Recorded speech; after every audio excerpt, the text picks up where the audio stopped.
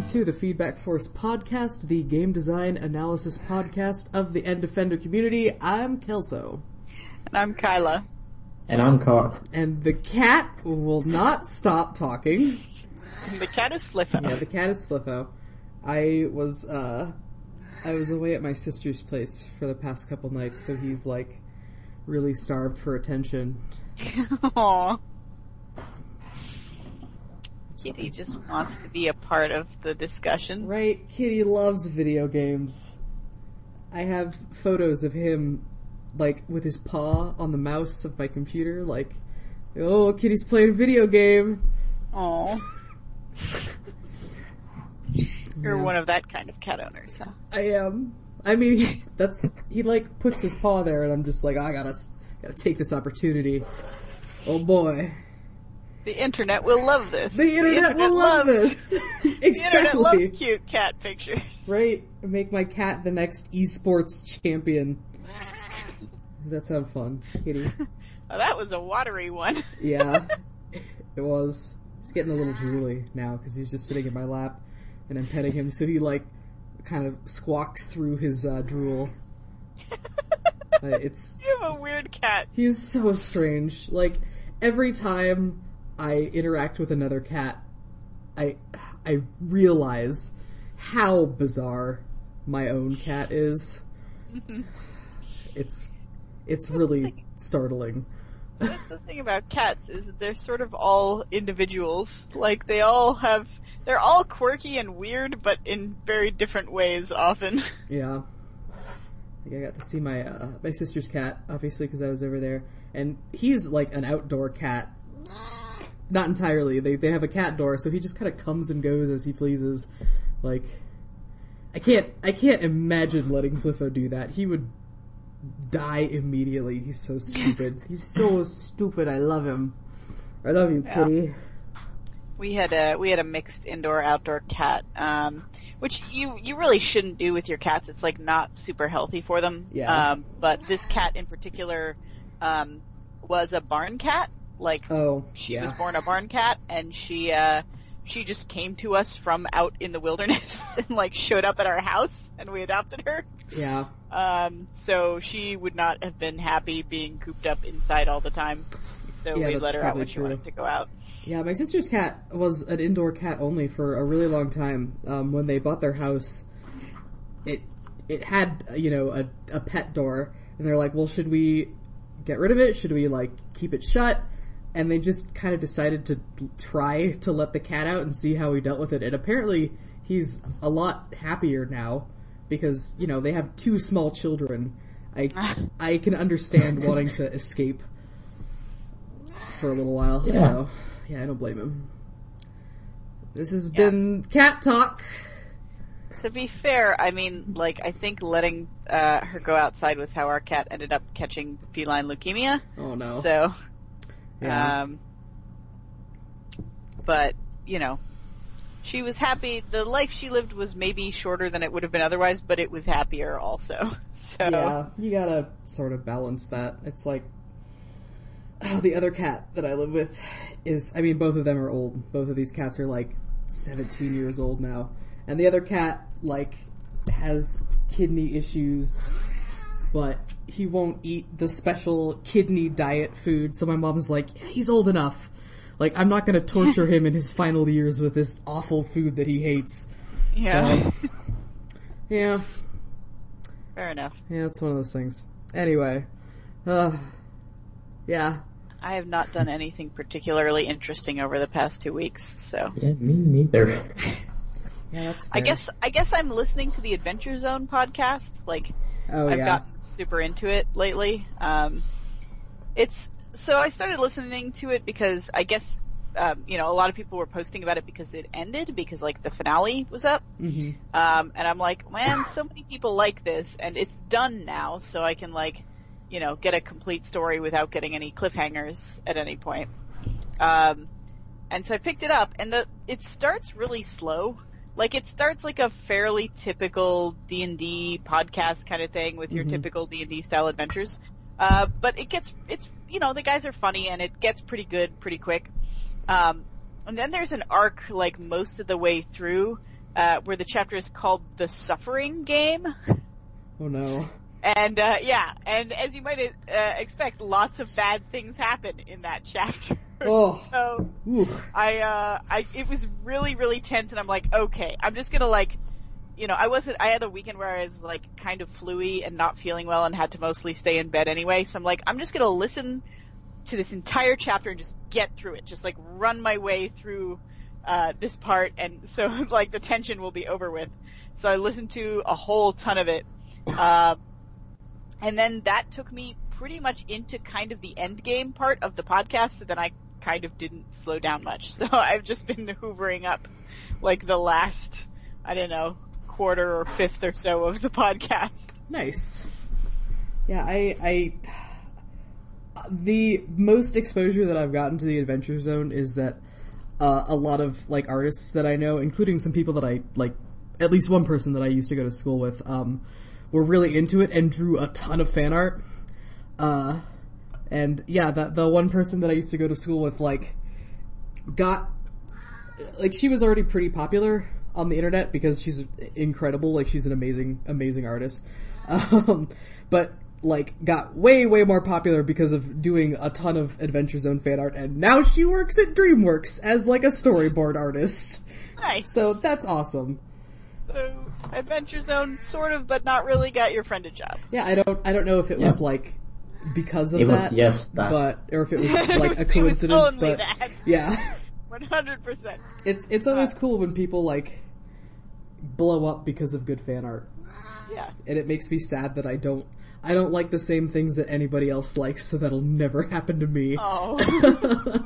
Or maybe that's or like it will happen to you because of that. Maybe. Yeah, because you'll be like the only person drawing fan art for some fandom that like some producer or exec really likes. Yeah, right. I got that underdog appeal. Yep. Yeah, no, it lends itself well to fan art as a narrative because it's a podcast, so Yeah. it's all audio medium, so you can kind of go with whatever in terms of your interpretation. Mm-hmm.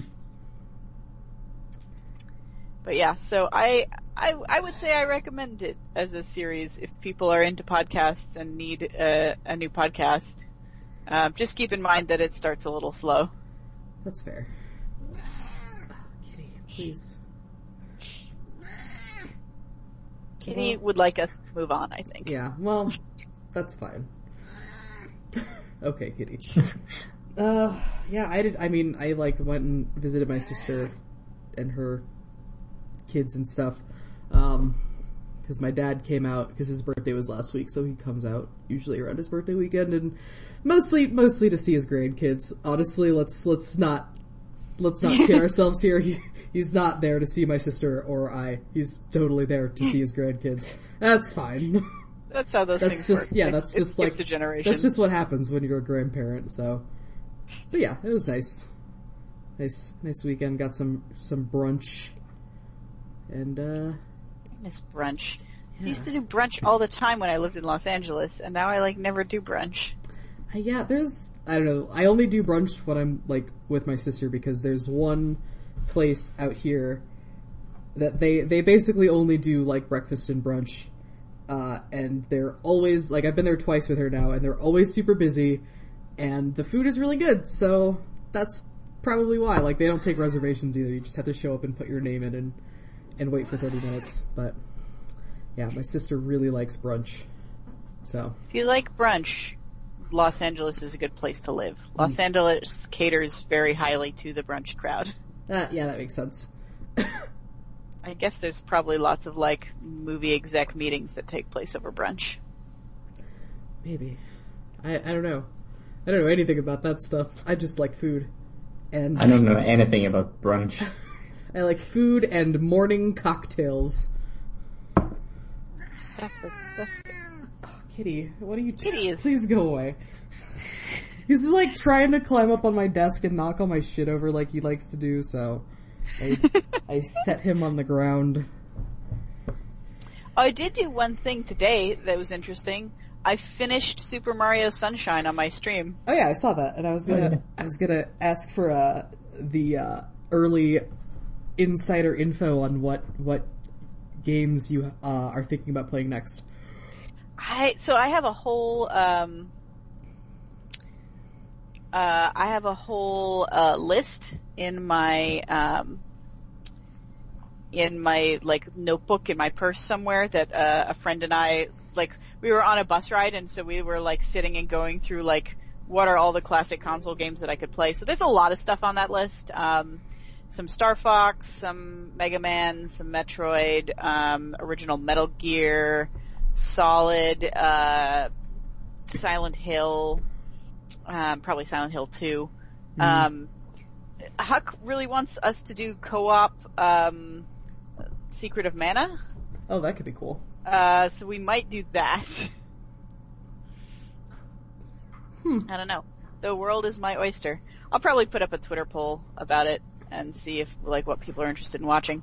Yeah. I'm gonna vote for Paper Mario, like, every time. Well, Paper Mario probably won't be on it because I just finished a Mario game. Then I'm gonna vote for Longest Journey, if that's still around. If that's still on it, Oh, okay, man. I'll keep that in mind. Oh man, The Longest Journey. Yeah. I never finished it, but I have played it, and I have played, like, that notoriously obtuse puzzle with the duck. The duck. With the duck, yeah. Yeah, I think you or someone else warned me about this puzzle with, like, the duck and the third rail or something like that. Yeah, I think I remember, like, having this conversation, actually, possibly even on the podcast.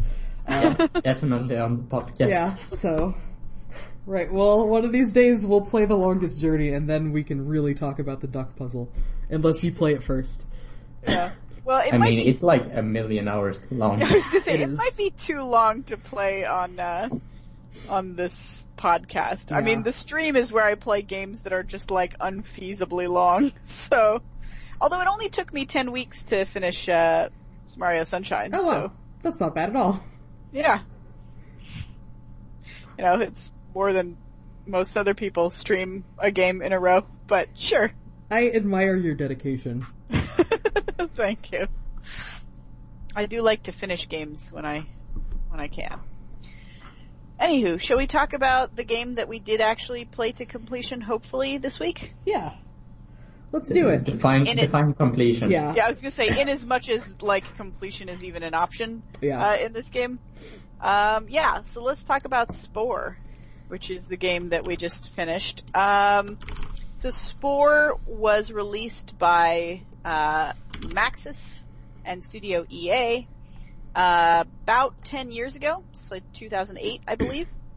And it was sort of the magnum opus of designer Will Wright, most famous for, like, SimCity and The Sims.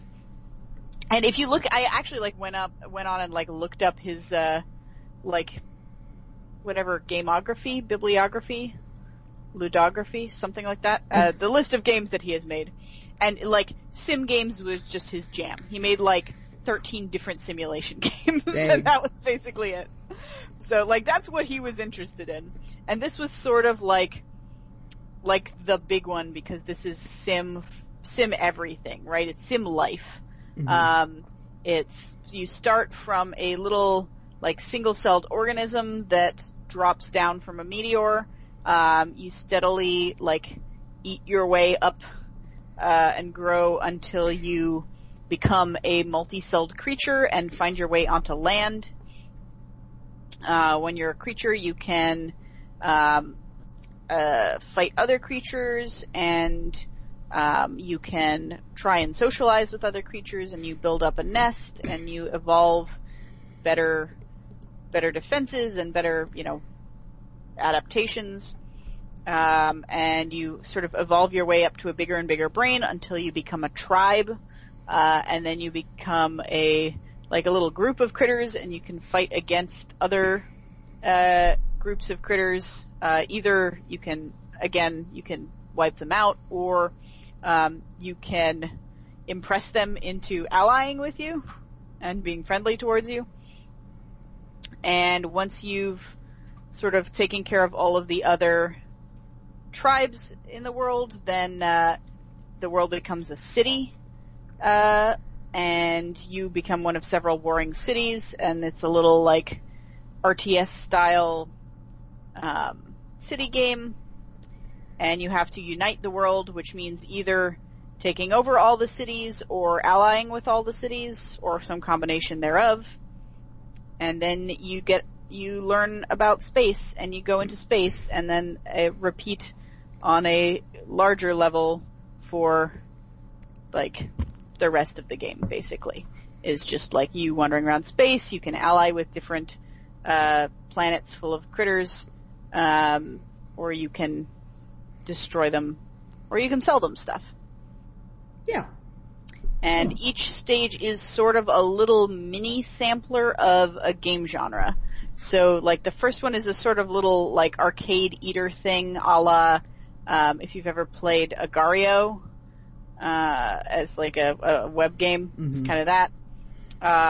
If, obviously, massively predating Agar.io, but, then the creature stage is what was described as a first-person eater. Third-person eater, rather. So it's, it's more of a little action thing. You're wandering around, and you have, a set of attacks or social abilities that have a cooldown that you can use, when you're trying to, like, find things and explore your planet.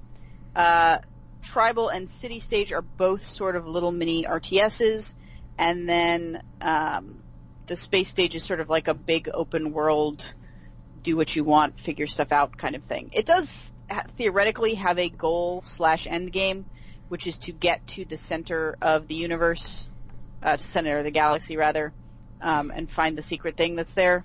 But it's difficult to do, and it takes a long time, and it's not the most interesting thing in that stage anyway. So. Yeah. So an interesting thing I noticed playing this, so I've actually, when I played this the past 2 weeks, I've actually been streaming it a handful of times and just like chatting with people about the game as I've been playing. And it's interesting to me that most people share the same opinion, which is like, it's like most of the stages are kind of like, whatever, except I really liked this one stage. Only everybody has a different stage when they say that. That's interesting. Because I feel kind of the same way. I feel maybe the same way, but I'm not really that interested in any of the stages. I'm sorry. So if you had to pick one, what's the stage you would pick? Either the absolute first one or the city one. Okay. Cell or city? Kelso? I like the creature stage. I don't know. Yeah, creature stage is my favorite as well. Okay. And I did have someone in one of my chats cite the tribal stage as their favorite. So, I guess different things work for different people. Yeah. So maybe it did accomplish its goal. So the history of this game is sort of really interesting because it was under development for something like 7 years. Like, this was going to be the big game that Will Wright released that was like his masterwork, and the early like concepts and videos they released were like, this is gonna ruin all other games pretty much. No, the early demos were kind of like mind-boggling. They were like astonishingly cool. And it was gonna, have a lot of like scientifically accurate stuff, and it was going to be like one smooth experience from cell stage all the way up to space with like no breaks in it. And it was just a hugely, massively ambitious project. And then like 7 years went by, and finally EA said like, look, shit or get off the pot. They're like, we've been funding this for 7 years. You have to release a game. Like, we're not going to keep just indefinitely funding your game, which, I mean, to be fair, is not unreasonable if you are a studio who is funding a game, right? Yeah. And so they released kind of what they had, and they released it to immense disappointment, for multiple reasons. One, I think, was the hype.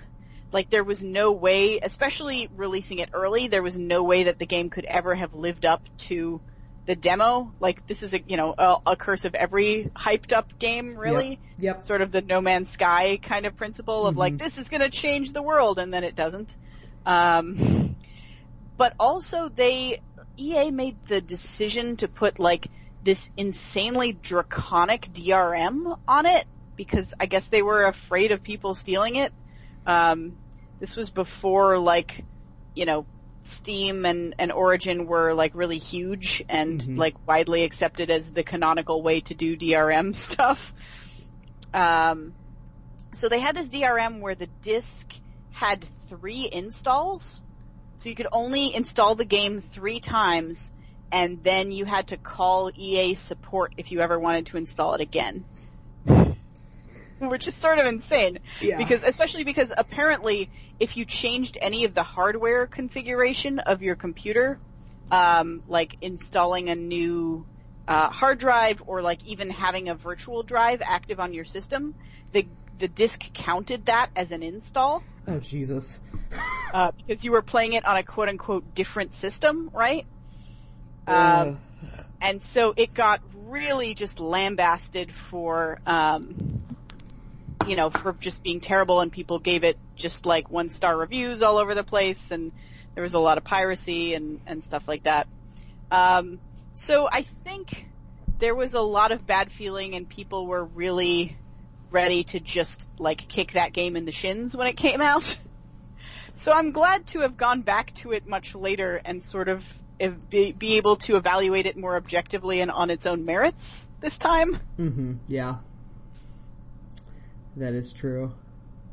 And it does suffer from being a sampler plate of game genres. Like, none of the genres are deep enough to really get like fully into it. But if you look at it as like it's meant to be kind of an introduction to those game genres for people who don't play them, it's not that bad. It's like a super light version. Yeah, I mean, it's like, it's one of those things like, man, I just do not care for RTS games.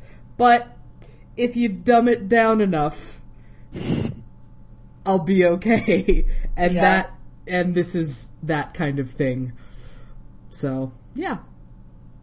Yeah, and, yeah. Maybe. I'm not sure what I think about it. Because, like, the controls are so awkward for every stage. Are they? Compared to, like, the games in other genres. Yes and no. I would say maybe, especially for RTS, there's, like, control limits that, this game has that other RTSs, like, definitely compensate for. But you're also asked to do much more complex things in those RTSs, like at speed, which you are not asked to do in Spore. Yeah. I think it's designed so that, like, somebody's mom could play it. You know what I mean? Like, someone who is not a game person and has not picked up a game, but would like to try this one could still, like, do okay. Maybe. I don't know. I feel like there's, in a lot of cases, there's just too much going on with the UI for anyone without a decent amount of gaming literacy to feel comfortable with.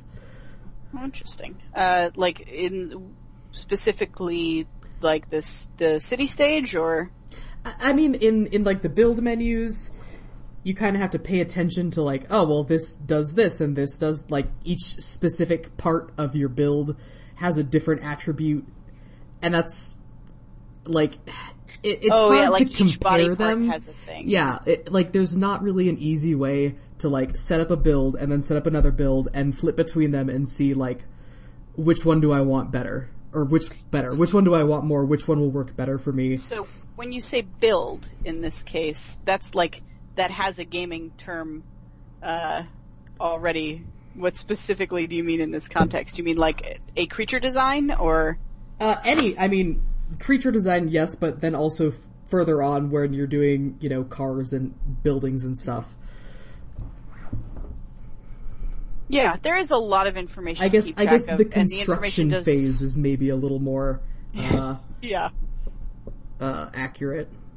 Yeah, there is a lot of information to keep track of, and that information does change from stage to stage.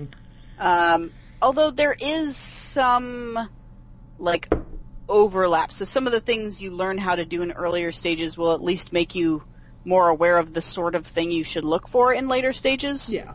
But not 100% for sure. And that's another thing that I wish, like, was telegraphed a little better. When I went from creature to, tribal stage, I was basically running a full friendliness, game where I just became best bros with everybody, and that was my strategy throughout the whole game.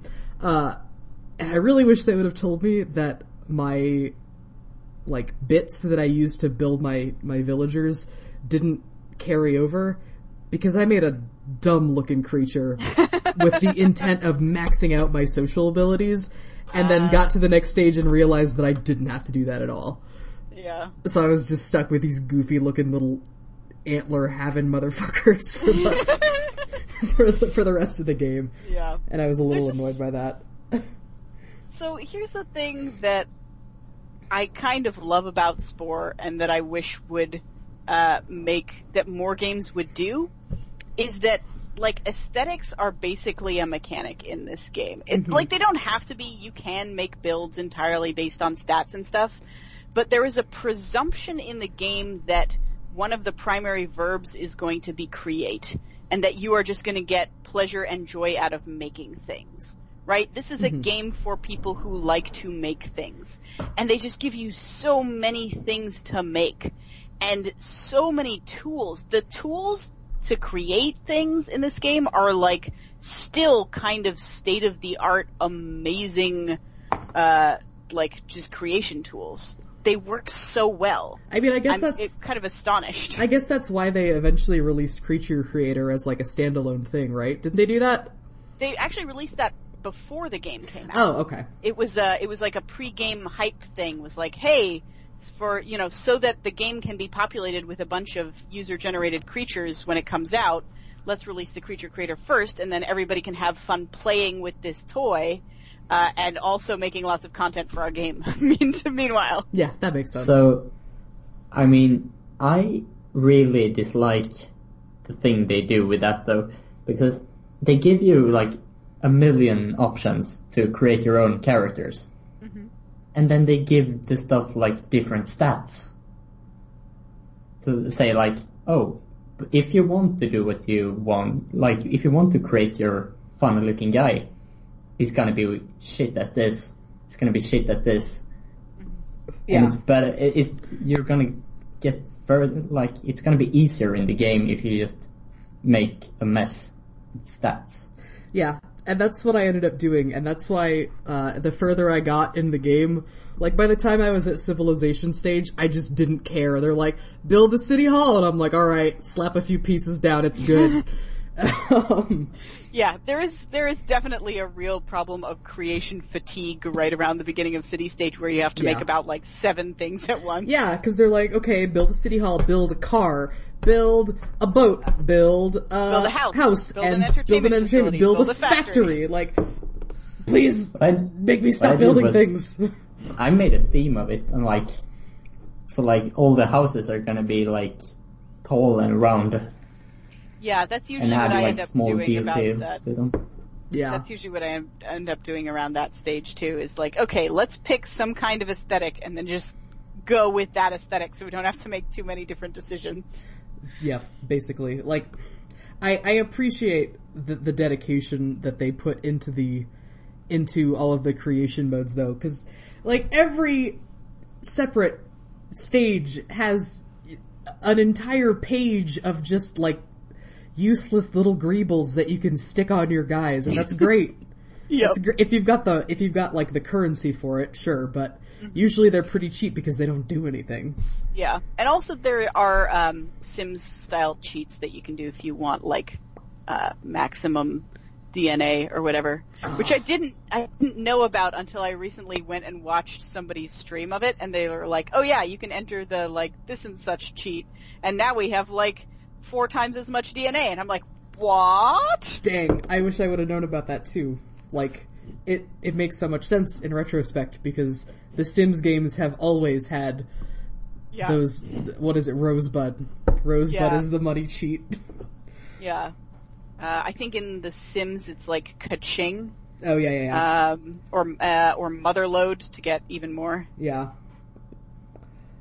Yeah. So they do have that in Spore 2, it turns out. I didn't end up using it, but it is there if people want to just go hog wild and create weird dudes. But yeah, so I think the thing about like the stats is kind of a holdover from what the game was originally going to be, because it was supposed to be like, if you want your creature to be fast, you put limbs in a certain configuration that would make sense for a fast creature in terms of like just physics and biology.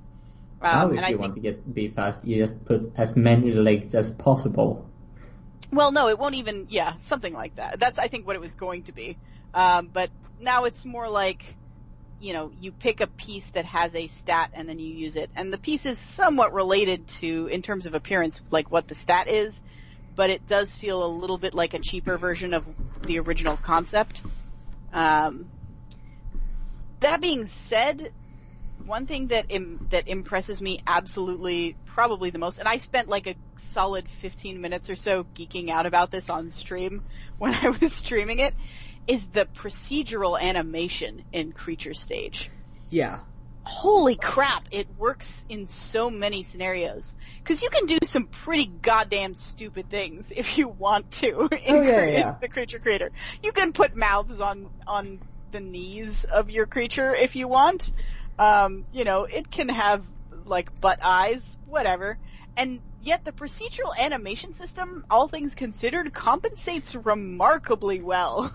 Yeah, I was actually thinking about that, like while I was playing it, that I would really love to see like how their rigs work. To just like snap to everything that because you can make the spine as long, like you can make just these big long hot dog torsos and like 20 legs and cool, go for it. Yep. Actually, I think my favorite thing was, in Creature Stage, I had, like, my character, or my little dudes were like bipeds with arms, and then in my, what is it, like it's not a posse, it's your pack, in your pack, because you can like pick animals that you have, impressed and become friends with, and you can add them to your pack, and that helps you, do combat or further impress other creatures. And I had, like, my biped and then another biped, but in a different sort of configuration, like it had just a different overall shape, and then like a quadruped with wings, and they all had the same level of some social skill, so they all do the same animation, but watching them all do the same animation in like slightly different ways that fit with the body configuration, it's just wild. Yeah. I remember, so this is how big a Spore nerd I was/am. When this game first came out, I got the like special edition box set that comes in like a sort of, like textured plastic case, and comes with a poster, and came with like the game and a little art book and a making of documentary and that's cool. like all these pieces. So I was watching the making of documentary, and they show a thing on one of the developers' screens where you can see they've got like 10 creatures lined up in a row that all have different body configurations, and they like hit a button and they all do, like the dance animation, or they all do a run animation, or they all do like the little happy animation, and you can see they're like watching to make sure that it works on like all these different configurations. Oh, that's amazing. That's so cool. Like, that must have been a hell of a system to design. Like, whoever did that deserves, like a ton of applause. Building a rig, like, just a basic-ass rig is hard enough. Just imagine, just thinking about that. Yeah. Yeah. Sorry, Carl, you started to say something. Did I? Oh. I thought so. So it's, It's like a very cool feat, and I actually, weirdly enough, I almost got to meet the person who did that, because one of my professors at USC, like, knew that person, and so I, like, sent them an email to see if they would be an advisor on my thesis. That's and cool. They unfortunately did not have time. Yeah. But that would have been neat. That is really cool. Oh. Dang, we could have had that guy on the podcast. Yeah, oh well. maybe. Oh well. But yeah, so I mean, you know, for all that, like, Spore was not the thing that everybody really wanted it to be, it did do a few, like, just really revolutionary things. Yeah, and it's that, it's unfortunate for the game that the really impressive stuff is probably the kind of stuff that only people like us who are, like, really nerdy about games notice and geek out. Like, who else is gonna freak out about procedural animation and rigs? Like, only hyper nerds. I think there's quite a lot of people I think to, like, appreciate the idea, at least. Yeah, I think some people, like, I think people appreciate different things about it. Like, we appreciate sort of the technical achievement of it. But my mom, who I got to use the Creature Creator at one point, she didn't actually play Spore, but, like, when just the Creature Creator came out, I showed it to her. And she used to be a puppeteer. Oh. And she was fascinated by the Creature Creator. She's like, look at this, like, it's, like, so easy to make something that looks plausible. Like, that's what I love about the tool the most, is, like, it's really easy to make something that is weird but doesn't look broken. Yeah. And she was, you know, she's like, oh, look how when I, you know, put on a mouth, it looks around and it chomps a little bit so I can sort of see how the mouth works. And, like, look how it invests so much, like, sort of character and feeling and personality into the creature as I'm assembling it. And so she found a lot of interest in it as well, from a different angle. That's cool. Puppeteering, huh? Yeah. That's cool. I mean, I appreciate the technical aspects, but I know pretty much nothing about animations, really. So I'm really bad at it. So I don't really understand how hard it is. But, like, I can appreciate it by looking at other games and how they do it. Yeah. Yeah. How games that don't have to do it procedurally for, like, you know, billions of possible combinations still manage to sometimes get it much wronger than this. Yeah. Actually, this is, like, totally a tangent, but that reminds me of, I went and saw Coco a while back, and they had a little thing before the movie, where they just had some of, like, the animation team talk about, like, this scene has over 1 million lights in it, and they're all, like, lighting in real time, and, like, that's the kind of thing that, like, I would look at that scene when it came up and be like, wow, look at all those lights, look at how many individual pieces are, but probably a lot of, like, your regular movie-going public wouldn't think about. And I was really, really glad that they did that, because I know a lot of people are kind of laboring under the misapprehension that 3D animation is easy and lazy, which could not be further from the truth. So, yep. I don't know. I like that kind of look behind the curtain, and I think everyone sort of benefits from seeing that. Yeah, I agree. Yeah. I still need to see that movie. But anyway. It's cute. I liked it a lot. Yeah, I don't know if the making of Spore documentary ever became available anywhere other than with this original. I feel like somebody has probably uploaded it somewhere. Like, it's probably available somewhere. Not officially, though, yeah. I guess, is the point. Yeah, possibly. I might have to look for that, actually. Like, now I'm really intrigued. Let me see if I can find it, because I think it's like within reaching distance from my computer here. So let me see, because it had like a subtitle, I think. What was it called here? The back says, your personal universe in a box. Thanks, Spore. Nice. That's not grandiose at It's all. funny that they had such, like, draconian DRM, and now you can just buy it off of Good Old Games, which has no DRM. Oh, how Yeah. times Also, have changed. like, why would you do that? Because that would just mean people are gonna pirate it even more. Yeah. I mean, I think that's the thing, like, EA has always been like that, kind Okay. of. So there's two, EA is like kind of bungled the launch, but, okay, so there's 2 discs actually. One of them comes in the case with the game and is just called The Making of Spore. But additionally, in the box set, there is Spore, How to Build a Better Being, which is a National Geographic Channel special.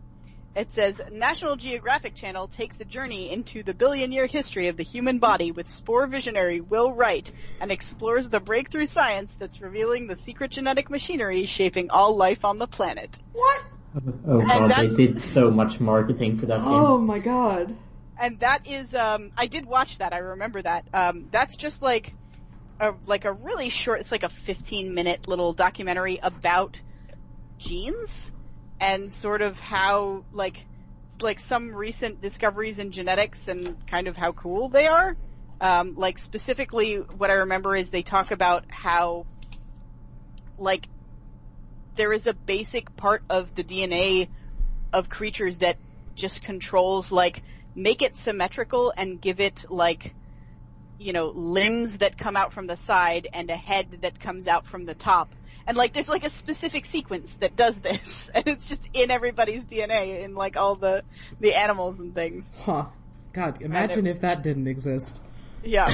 So it's, you know, it's kind of a cool, it's kind of talks about, like, why life on Earth has certain patterns in it, I guess, in an interesting way. So that is also a thing that might be, you know, that's available to be checked out for people who are intrepid enough to look for it. That's good extra credit. God. Yeah, Carl, you're not kidding, man. Marketing the crap out of this game. Because I mean, I remember when it came out, like, I was in my late teen, like, I was, you know, came out, 2008, I would have been 18-ish then. So I do remember it a little bit. I never played it back then, but Yeah, I remember a lot of the talk coming out around it. It was one of the first big examples that I can remember of what has become like a fairly typical cycle in terms of like hype, launch, disappointment. You know what I mean? Yeah. Definitely. Yeah, I guess that was that's another game that must have been around the same time, Which game? didn't it? Fable? It was a bit earlier. Yeah, Fable was earlier, I remember, like, maybe 2005. Yeah, I played both of those for my undergraduate thesis, so I was studying them around the same time. Fable... 4. Yeah, 2004. So... Sort of being overpromised and then delivering a decent game that just didn't live up to the overpromise, Yeah. and then getting a lot of flack for that. I mean, can we really not... Is it fair to call that the Molyneux effect? Yeah. Yeah, let's do it. Alright, the Molyneux effect. Yeah, even if it's not fair, we're gonna do it. I will always be an apologist. Wow. An apologist for Peter Molyneux, like... A Molyneuxist. Oh, it's not working. It's not working. Yeah. He tries so hard. And he seems so earnest, I think, is the real thing. Yeah. He really wants this, like, he really believes in the thing he's doing. Yeah, like, man, I downloaded the Cube game when that was out on mobile, and I played the Cube game for a couple of days, and then I stopped playing the Cube game. I don't even know what that was, / is. That was a game, so, God, the dogs are barking downstairs. Maybe, whatever. So,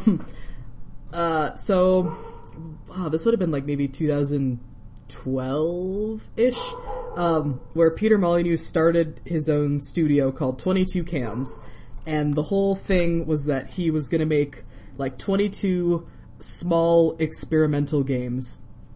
And I don't know what happened to any of those other games, but the first one was, The Cube. And it was a mobile app that you download, and it's a cube. And you tap on, like, each face of the cube is made up of just a bunch of, like, blocks, like hundreds or however many blocks. And everybody playing, like, concurrently, it just, like, logs all of those taps. And if a square gets tapped enough times, then it breaks. And there's, like, I don't know, 4 or 5 or maybe more layers of the cube. So everybody, like, breaks it down slowly over the course of however long. So it was like a cooperative MMO task sort of thing. Yeah, and the big thing was that, like, whoever is the person who taps the final tap and, like, breaks into the center gets a reward. And the reward was, sort of, I don't know if this is the last big game that Peter Molyneux did, that was also a big disappointment or not, but it was, Godus or Goddess, which was the God Sim. And whoever, I played that.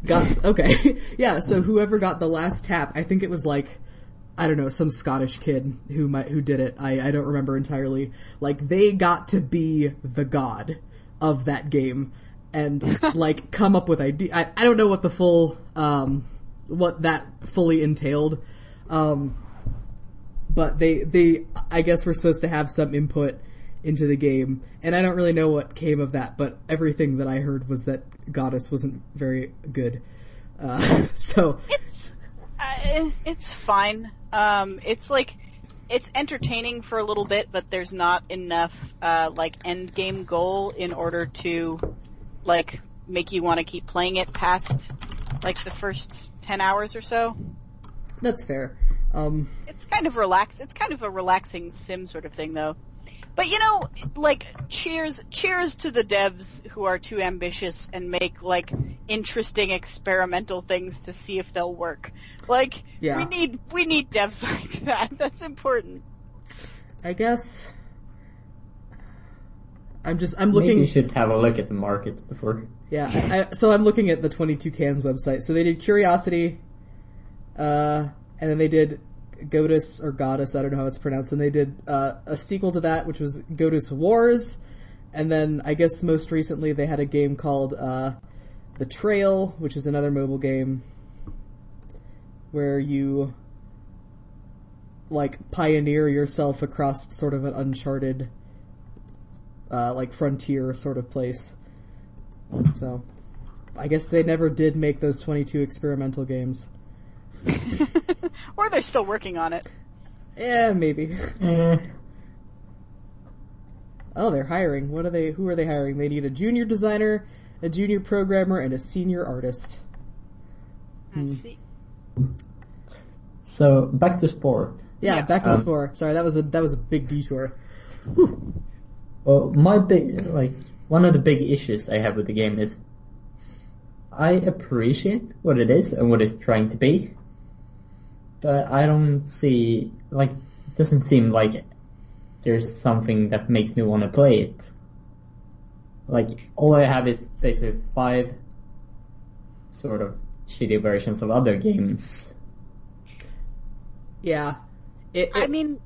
Sorry, go on. Oh, I was saying, it was always hard for me to, like, pick it back up. Like, there was never a point where I was like, man, I want to play some Spore. Yeah. Like, I'd be like, I should probably play Spore because we're going to be talking about it.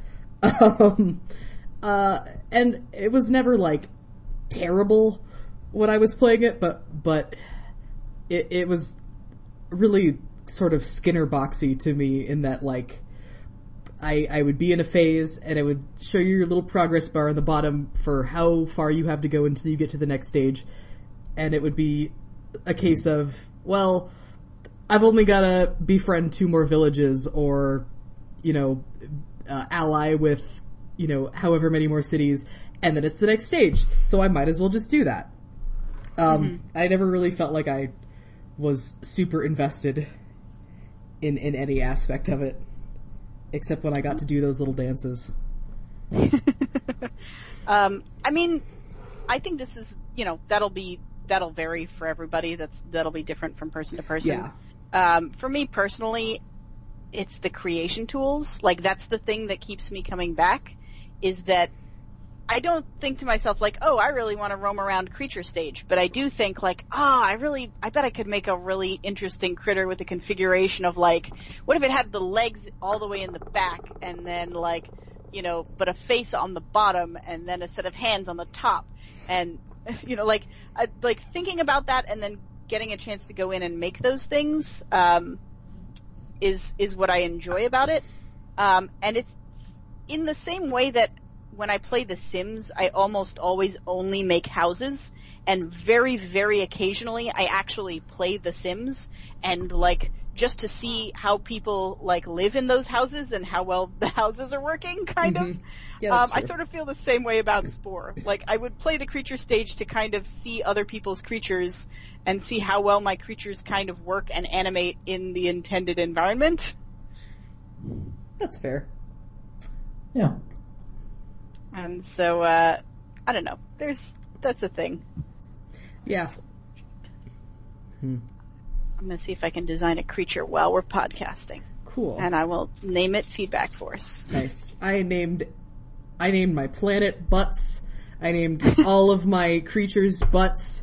All of my buildings was like my city hall was like Butts HQ, and my house was, I don't remember what I called my house, but it was all butts, because I was feeling particularly not creative with respect to naming conventions.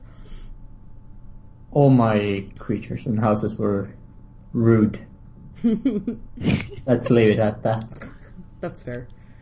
That was also, it might be worth mentioning, speaking of that, that like there was a big concern that like basically people would only make penis creatures, and like that, there would be no way to, like, the game would just be overrun with penis creatures.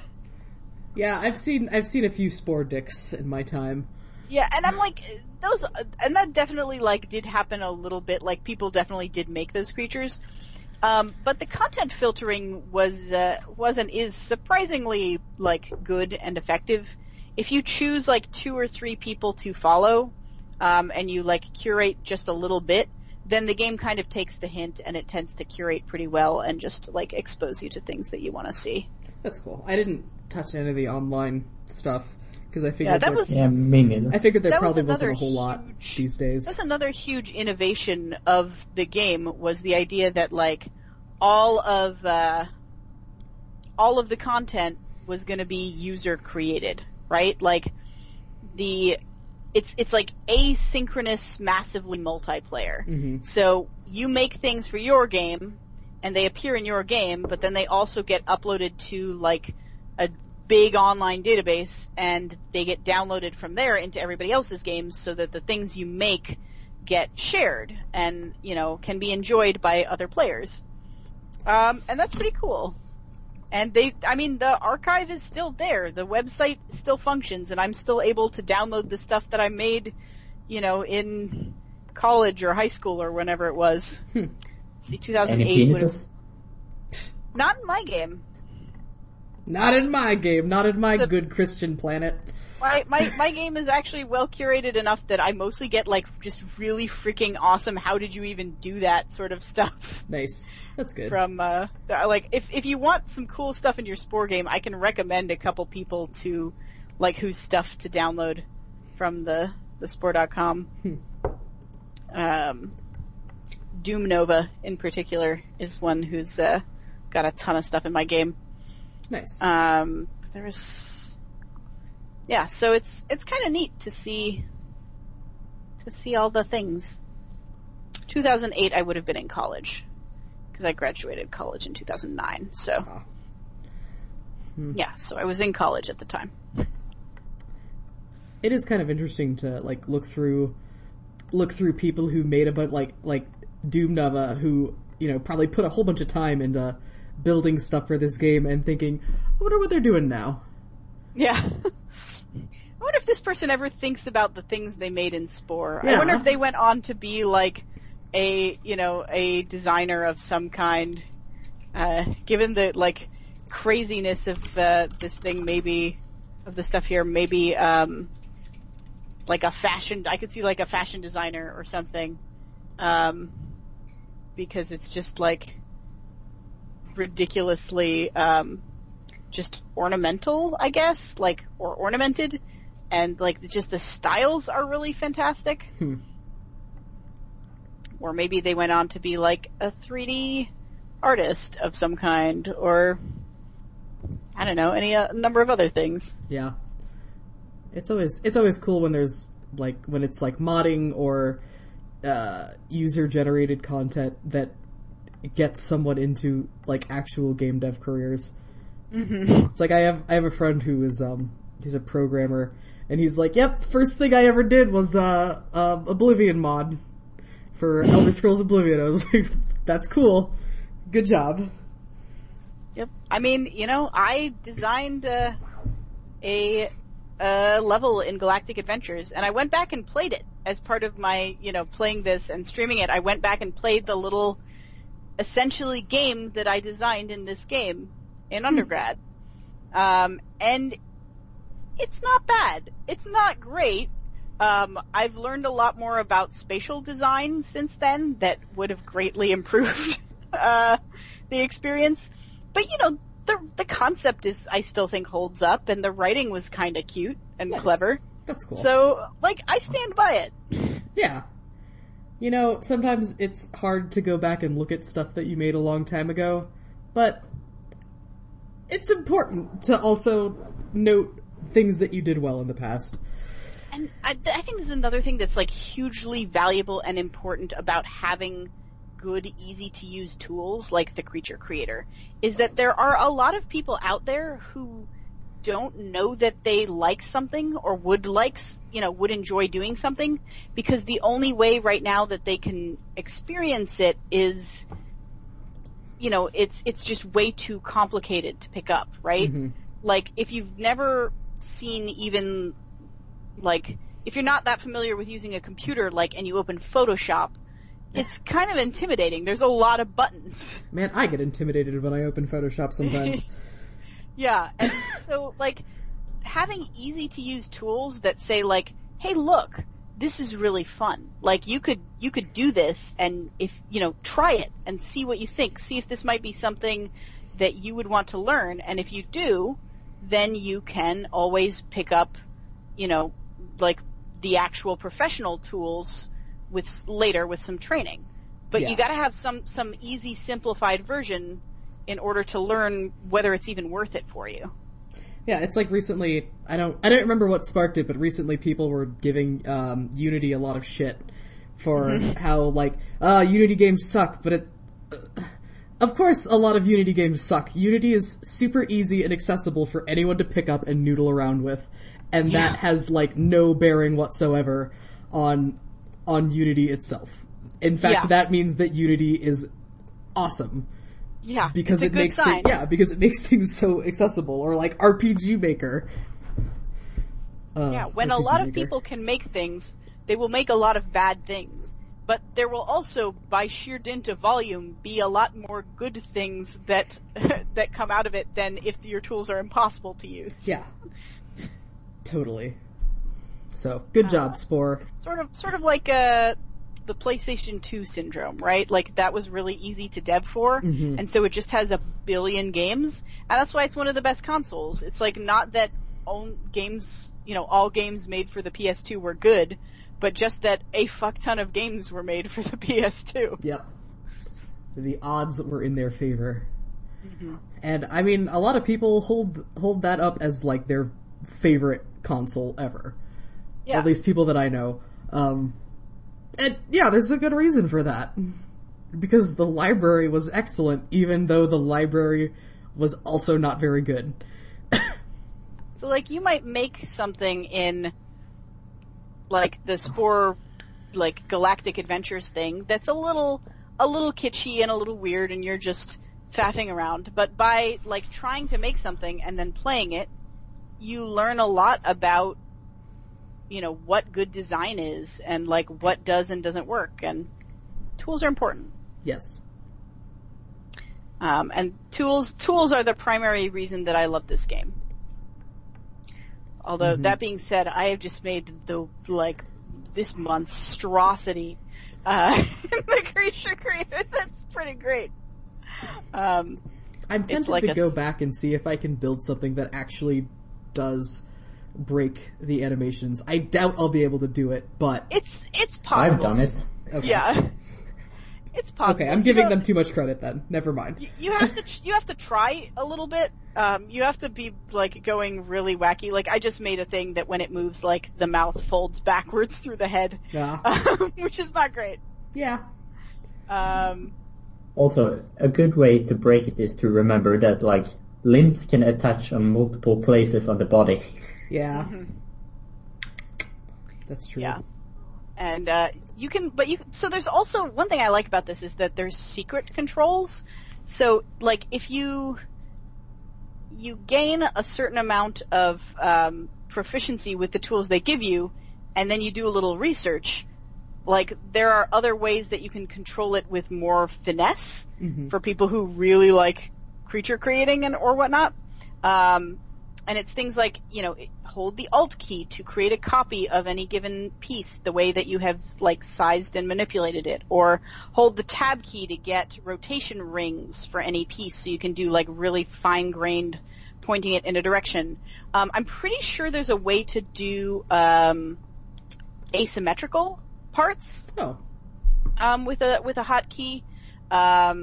In the building developer, there's a key that you can use to make your axis of motion, basically to fix your axis of motion. So if you hold down this key and move the piece, it will only move up and down or only move in and out and things like that. So it's sort of here's the simple tools for those starting out, and then there's advanced tools for people who would like to learn advanced things. Nice.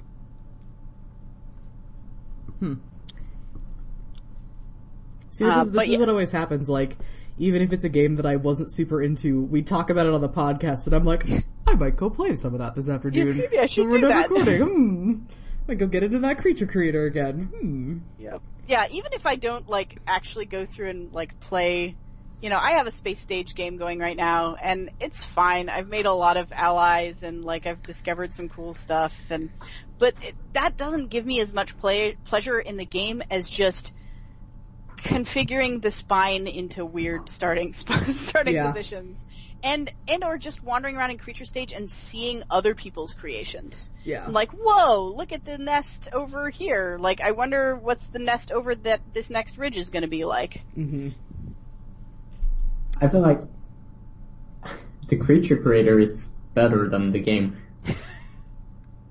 I mean, which I don't know what to say about that, but I could see that. I mean, I would be willing to be on the defensive side of that argument, defend that point. Yeah, I feel like the creature creator is probably the most refined and fleshed out part, for sure. Maybe not for sure, but and the most just innovative. And kind of revolutionary.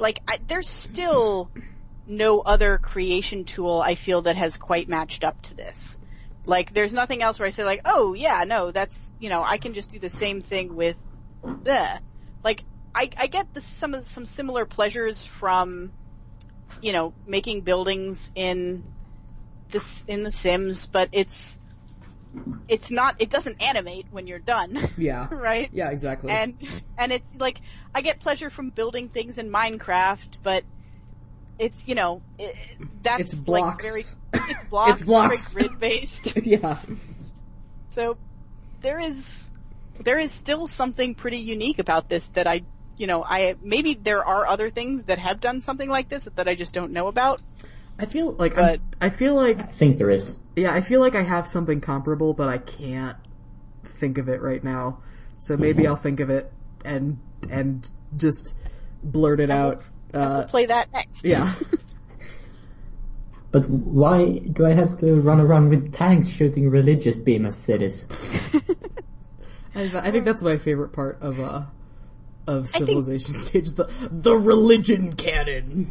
That seems like the laziest design in terms of those stages to me, because it's like you have 3 options you can do in civilization stage. You can either destroy cities, you can trade with them until they sell the city to you and you just buy it, or you can convert their cities with like religion, and then they just become yours. But which I think is intended to mimic kind of the different things you can do in Civ, right? Like in Civ you have the ability to do like cultural takeover or whatever, but effectively the economic and the religious victories feel pretty much identical to each other. Like they don't have a lot of like strongly like distinguished or distinct mechanics. Yeah. Like but I was economic and religion the same? Yeah. Because I think religion and like the killing of the enemies is the same. Really? I mean, like, I think conceptually, at least combat at least feels a little different because you like lose, pieces and then have to go back and recreate them and stuff. Yeah, I think mechanically religion and economics feel the same, but like conceptually, I'm gonna wipe you out or you're going to fully assimilate to my views are like similar ideas. Yeah, conceptually all 3 of them feel very similar, Yeah. which to me is why like that's one of my least favorite stages. Yeah. I built like 30 planes just when them bombed everyone with religion. Yeah, pamphlet bombs. Yeah, I think that was the biggest disappointment, was going to Civilization stage, because up until that point, I was having a lot of fun being a friendly social bro. Like, I'm gonna go up to this creature and I'm gonna sing him a song, and we're gonna do a little dance, and I'm gonna strike a pose, and they're gonna be my friends. And then, like, in tribal stage, it's, I'm gonna get all my boys over to this other settlement, and I'm gonna play them a big song, and they're gonna shout out what instruments they want to hear, and I'm gonna play those instruments for them, and it's gonna be great, and we're gonna be friends. And then Civilization stage, I'm gonna go hit them with the religion cannon. Like, oh, that's not what I want to do. Like, I wanna give them like humanitarian aid until they become my friend, you know? Yeah. It no, feels like I a hollow actually, victory. I'm actually gonna, I take back what I said, Carl. I think you are right, that like the religion and the combat maybe feel the most similar, because you go to a place, you fire a beam at a thing until it gives up in both cases, right? Conceptually, one of them is destroying the thing and one of them is like converting the thing, but they're both like vehicles that go and fire beams or drop things. Also, the fact that it's like a tank, a plane, and a ship makes the whole thing very suspicious. Yeah. Yep. Yeah, and that's another reason why you can get creation fatigue in that stage, is because whenever you take over a city, you often have the, at least if you're, economy based, you have the option of, making it an economy city or keeping whatever it was before. Mm-hmm. So you can have like all 3 types of cities, and you need to make a vehicle for each type. So you can make potentially up to 9 different vehicles in that sequence, because you gotta make a religious land vehicle and a economic land vehicle and a combat land vehicle and a religious sea vehicle and an economic sea vehicle and so on. Yeah. Yeah, I hit the creation fatigue pretty hard in Civilization stage. And that's also where I, started, I think every step up was sort of a little bit of a fall off for me in terms of gameplay. Man, I just wanna do little dances for little guys and have them be my friends. That's all I want. I was, in conversations I had with friends about this over the past couple of weeks, I was thinking that, like, if this game was made today, they would probably just release 5 different games. Maybe 4. Maybe they would lump together, like, the arcade and the creature one. But they would probably try and make them, like, an individually fleshed out game, for each stage, and not make it as one game. Yeah. I'm not sure. Episodic spore. Because, like, the big thing is, like, evolution, right? Yeah, that was supposed to be, it would defeat, like, a lot of what the original purpose of the game was, for sure, to do that.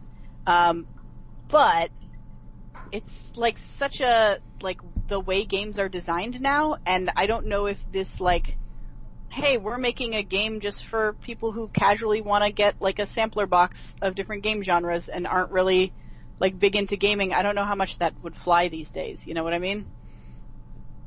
Yeah. Which is maybe sad. I guess we'll see what happens with, Nintendo Labo. Oh, yeah. I'm super excited about that. I am. That looks I am too. Like, I'm not gonna get the robot kit. I refuse to wear a cardboard backpack, but the other one looks really cool. Yeah. I'm probably not even gonna get it. I'm just, cause I don't have a Switch. Yeah. But I'm excited to see what is done with it. Like, you know, what sort of, like how it turns out, people react to it, what impact it makes. I think that's potentially, again, good creation tools are a valuable thing in and of themselves. Mm-hmm. And teaching kids, like, hey, maybe you should try this and see if you want to learn the skills to become an engineer when you grow up. You know what I mean? Like, Yeah. that's valuable. There's something to that. And it's interesting because, like, there are a lot of really cool hardware features in the Switch that aren't super heavily utilized, at least in, you know, the few games that I have played for it. Like it's got an IR sensor, an infrared sensor, and that's how the little cardboard piano functions, is like, it shoots its little infrared beam and then it senses, like, what keys are depressed. And that's cool.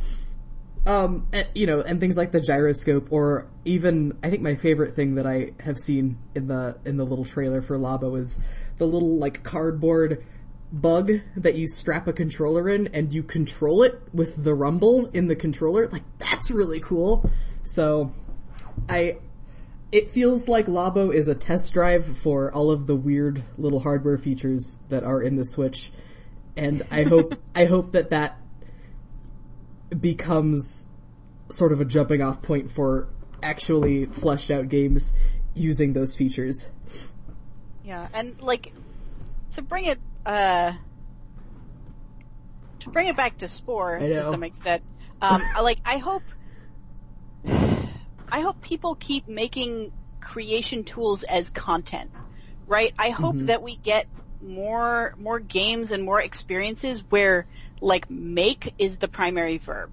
Mm-hmm. Because that, like, there's joy in that to me. And I think there's you know, it's not specifically a thing that is built to appeal to, like, young male audiences, and so it hasn't received as much attention as some other genres. But I think it is a, you know, it's a verb that people do outside of games, that people have shown a delight and joy in doing, and I think it would, you know, I think the games industry would benefit from having more games, like, where that's the focus. Yeah. Yeah, I agree. That's my manifesto, and I'm sticking to it. Cool. I will co-sign that manifesto. I like it. This feedback force creature that I'm making is looking real awesome, and I will share it out after this. Nice. And then we will, like, that can be our mascot. Cool. Since we didn't get to name the puppy after the podcast, that fell through. What did the puppy end up being named? You promised to say part of this. The puppy's name is Kita, which is short for Nikita, but actually maybe it isn't even short for Nikita anymore. Because I think my stepdad suggested Nikita, but my mom was like, no, we can't call her Nikita because it's not 2 syllables, because, like, the ideal dog name is 2 syllables and it ends with a vowel. So so all of the names they chose, like, fit that model. So my stepdad was like, well, we could call her Nikki, and my mom didn't like that, so I was like, well, we could call her Kita. And we liked that, so that got added to the list, and then process of elimination, and now that's what she's called. Kita. Okay, well, now the people who are waiting on their edge of their seats for for the reveal of the puppy name Yep. can know. Yep. And the only decision left to make is cow spots or tiny stripes. I like stripes. I think the tiny stripes look really good. I'm trying to do it in our logo colors, the like blue and white and black sort of thing. Yes. I'm gonna call it Phoebe Oh, for Feedback Force. cute. Because it has 2 syllables and ends with a vowel. Yes. Yes!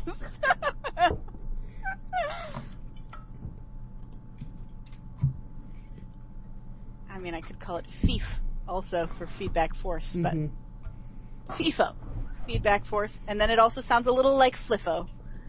Yes. And it also sounds like FIFO a little bit. If you're into the first in, first out.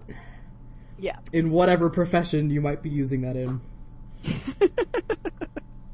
Alright. Any other comments on Spore?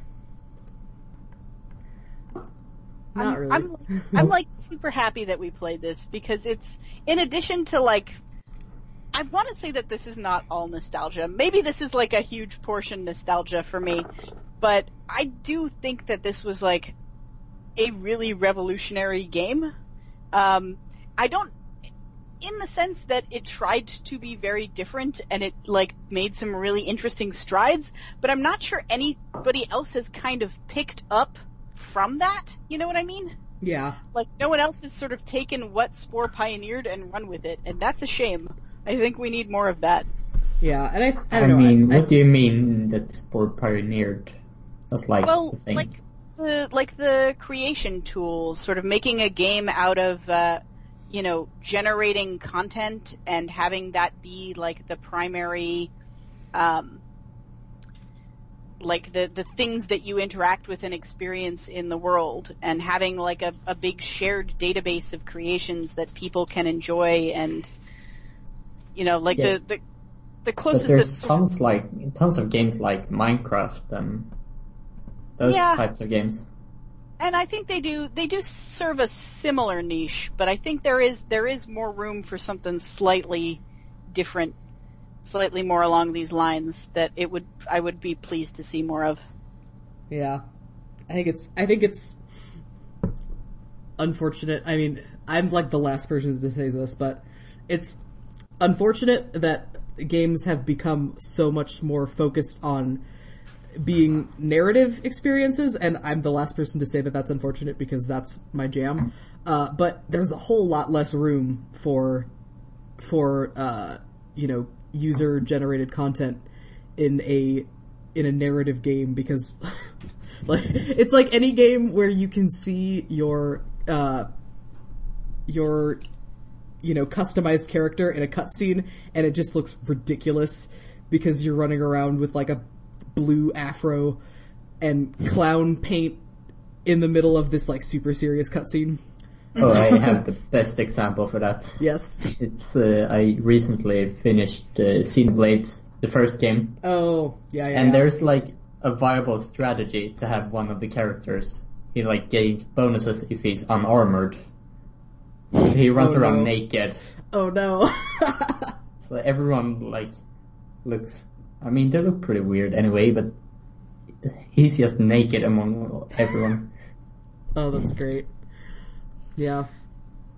There's I feel like I maybe mentioned this previously, but there's a YouTube web series by actually two of the brothers from the Adventure Zone, called Monster Factory. Oh yeah, Monster Factory. Where their whole gimmick is just like creating the stupidest possible looking things in a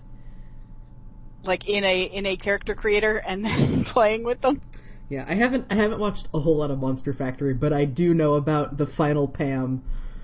I don't know if I've seen that one. That's the Fallout 4 one. And I mostly know about it because there's an animator that I follow, his name is Worthy, and he like took audio out of that episode and animated it. It's really great. Nice. Yeah. Well, I'll have to check that one out. They also have a handful of Spore episodes as well. So. Ah, good. I mean, Spore is great for that. Yeah. Which is actually how I discovered them. Discovered this series was I was looking up, like Spore creature, like interesting Spore playthroughs, and that came up. So. Nice. All right. All right. Yeah. Well, should I intro? Oh yeah. Let's talk about what we're doing next. Cool. Okay. So the next game we will be playing is a game that I have been like threatening this podcast with for a while. We're going to be playing Grow Home, which is a game where you play as a cute, kinda, sorta drunk little robot, and you're dropped on a planet, and your goal is basically to grow plants on the planet so that you can reach your spaceship in space. It was made by Ubisoft Reflections, just a subsidiary studio of Ubisoft. They're British, and they've been around for a long time. Actually, they I think were acquired by Ubisoft in like 2005 or something. But they've been making games since like the Amiga era. So they've been at it for a while. Yeah, Grow Home. It's a cute, not super big game. It's like pretty focused, I think. And it's just darling. So go play that. I think it's fairly cheap on Steam. Yeah, from what I remember. I think it's like $8. I looked a little while ago. There's a sequel out, so it's definitely going to be cheaper. Yeah, it's $8. Cool. Steam is recommending Doodle God to me. Wasn't that a web game? I think it was. Yeah. Not the game we're playing. We're playing Grow Home. We're playing Grow Home. Yeah. So, go play that, I guess. I don't know, is there anything else I should say about it? No? I guess we'll experience it, and we'll find out. Yeah, Go find Mom. Yeah, go find Mom. That's your objective. You literally have to go find Mom. Or you have to help Mom, something like that. Sounds good. Keep an eye out on the Feedback Force Twitter for the links to the creature mascot. Yeah. from this podcast. Is it Phoebe or is it? Did you call it Phoebe? I went with FIFO. Okay, FIFO. All right. Yes, FIFO, our new little guy.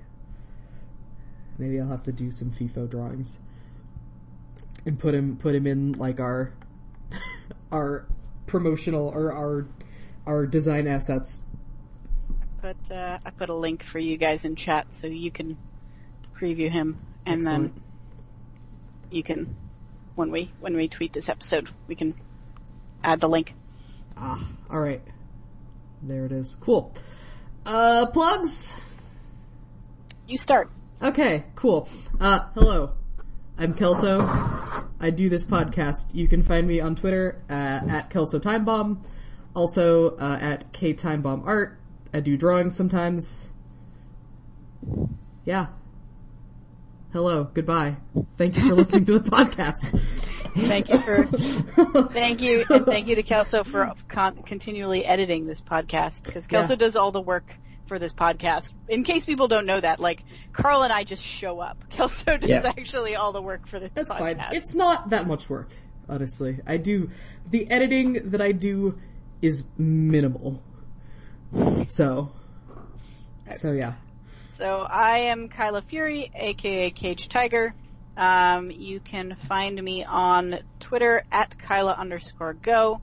I also do a weekly stream on Sunday mornings, called, honestly still tentatively called, Uncaged Fury. That's a really bad name. It doesn't make any sense for the stream, but it's like I've yet to come up with a better one. So I'm still going with that. So I play old, like, nostalgic games that I missed when they came out and sort of see how the nostalgia holds up. We just finished playing Super Mario Sunshine, and I'm not sure yet what I'm going to play next. So if you would like to be part of that decision-making process, follow me on Twitter, and I'll be posting some polls about what I'm going to play. So there's a bunch of options, and I'll probably pick 4 of them, and then we'll do a poll. Nice. Yeah. @Skug3 on Twitter. Done. Cool. That was Carl. Yeah. This has been Carl. This has been Carl. Yes. And, so play Grow Home. Do it. And we'll see you in 2 weeks to talk about it. Yes. Oh, and as usual, if you feel like you have something to say about the game we're playing and you would like to join us and share your thoughts in the episode, contact us on Twitter and be a guest host, because we like having guest hosts. You don't have to have made the game in order to be a guest host on this podcast. That is But coincidence. helps. Yeah, that's like It helps. that's like totally optional. It is icing on the cake, but a lot of cakes can be delicious without icing. Yeah. And we have had guests who are not the creators of the games. Yeah. Like, I would like to stress that. So. Yes, absolutely. So, come hang out with us on a Sunday afternoon and talk about games. Do it. Do it! Alright, well, thank you for listening. We'll be back in 2 weeks. We'll be talking about Grow Home. Yeah. Alright? Yeah, goodbye. Bye.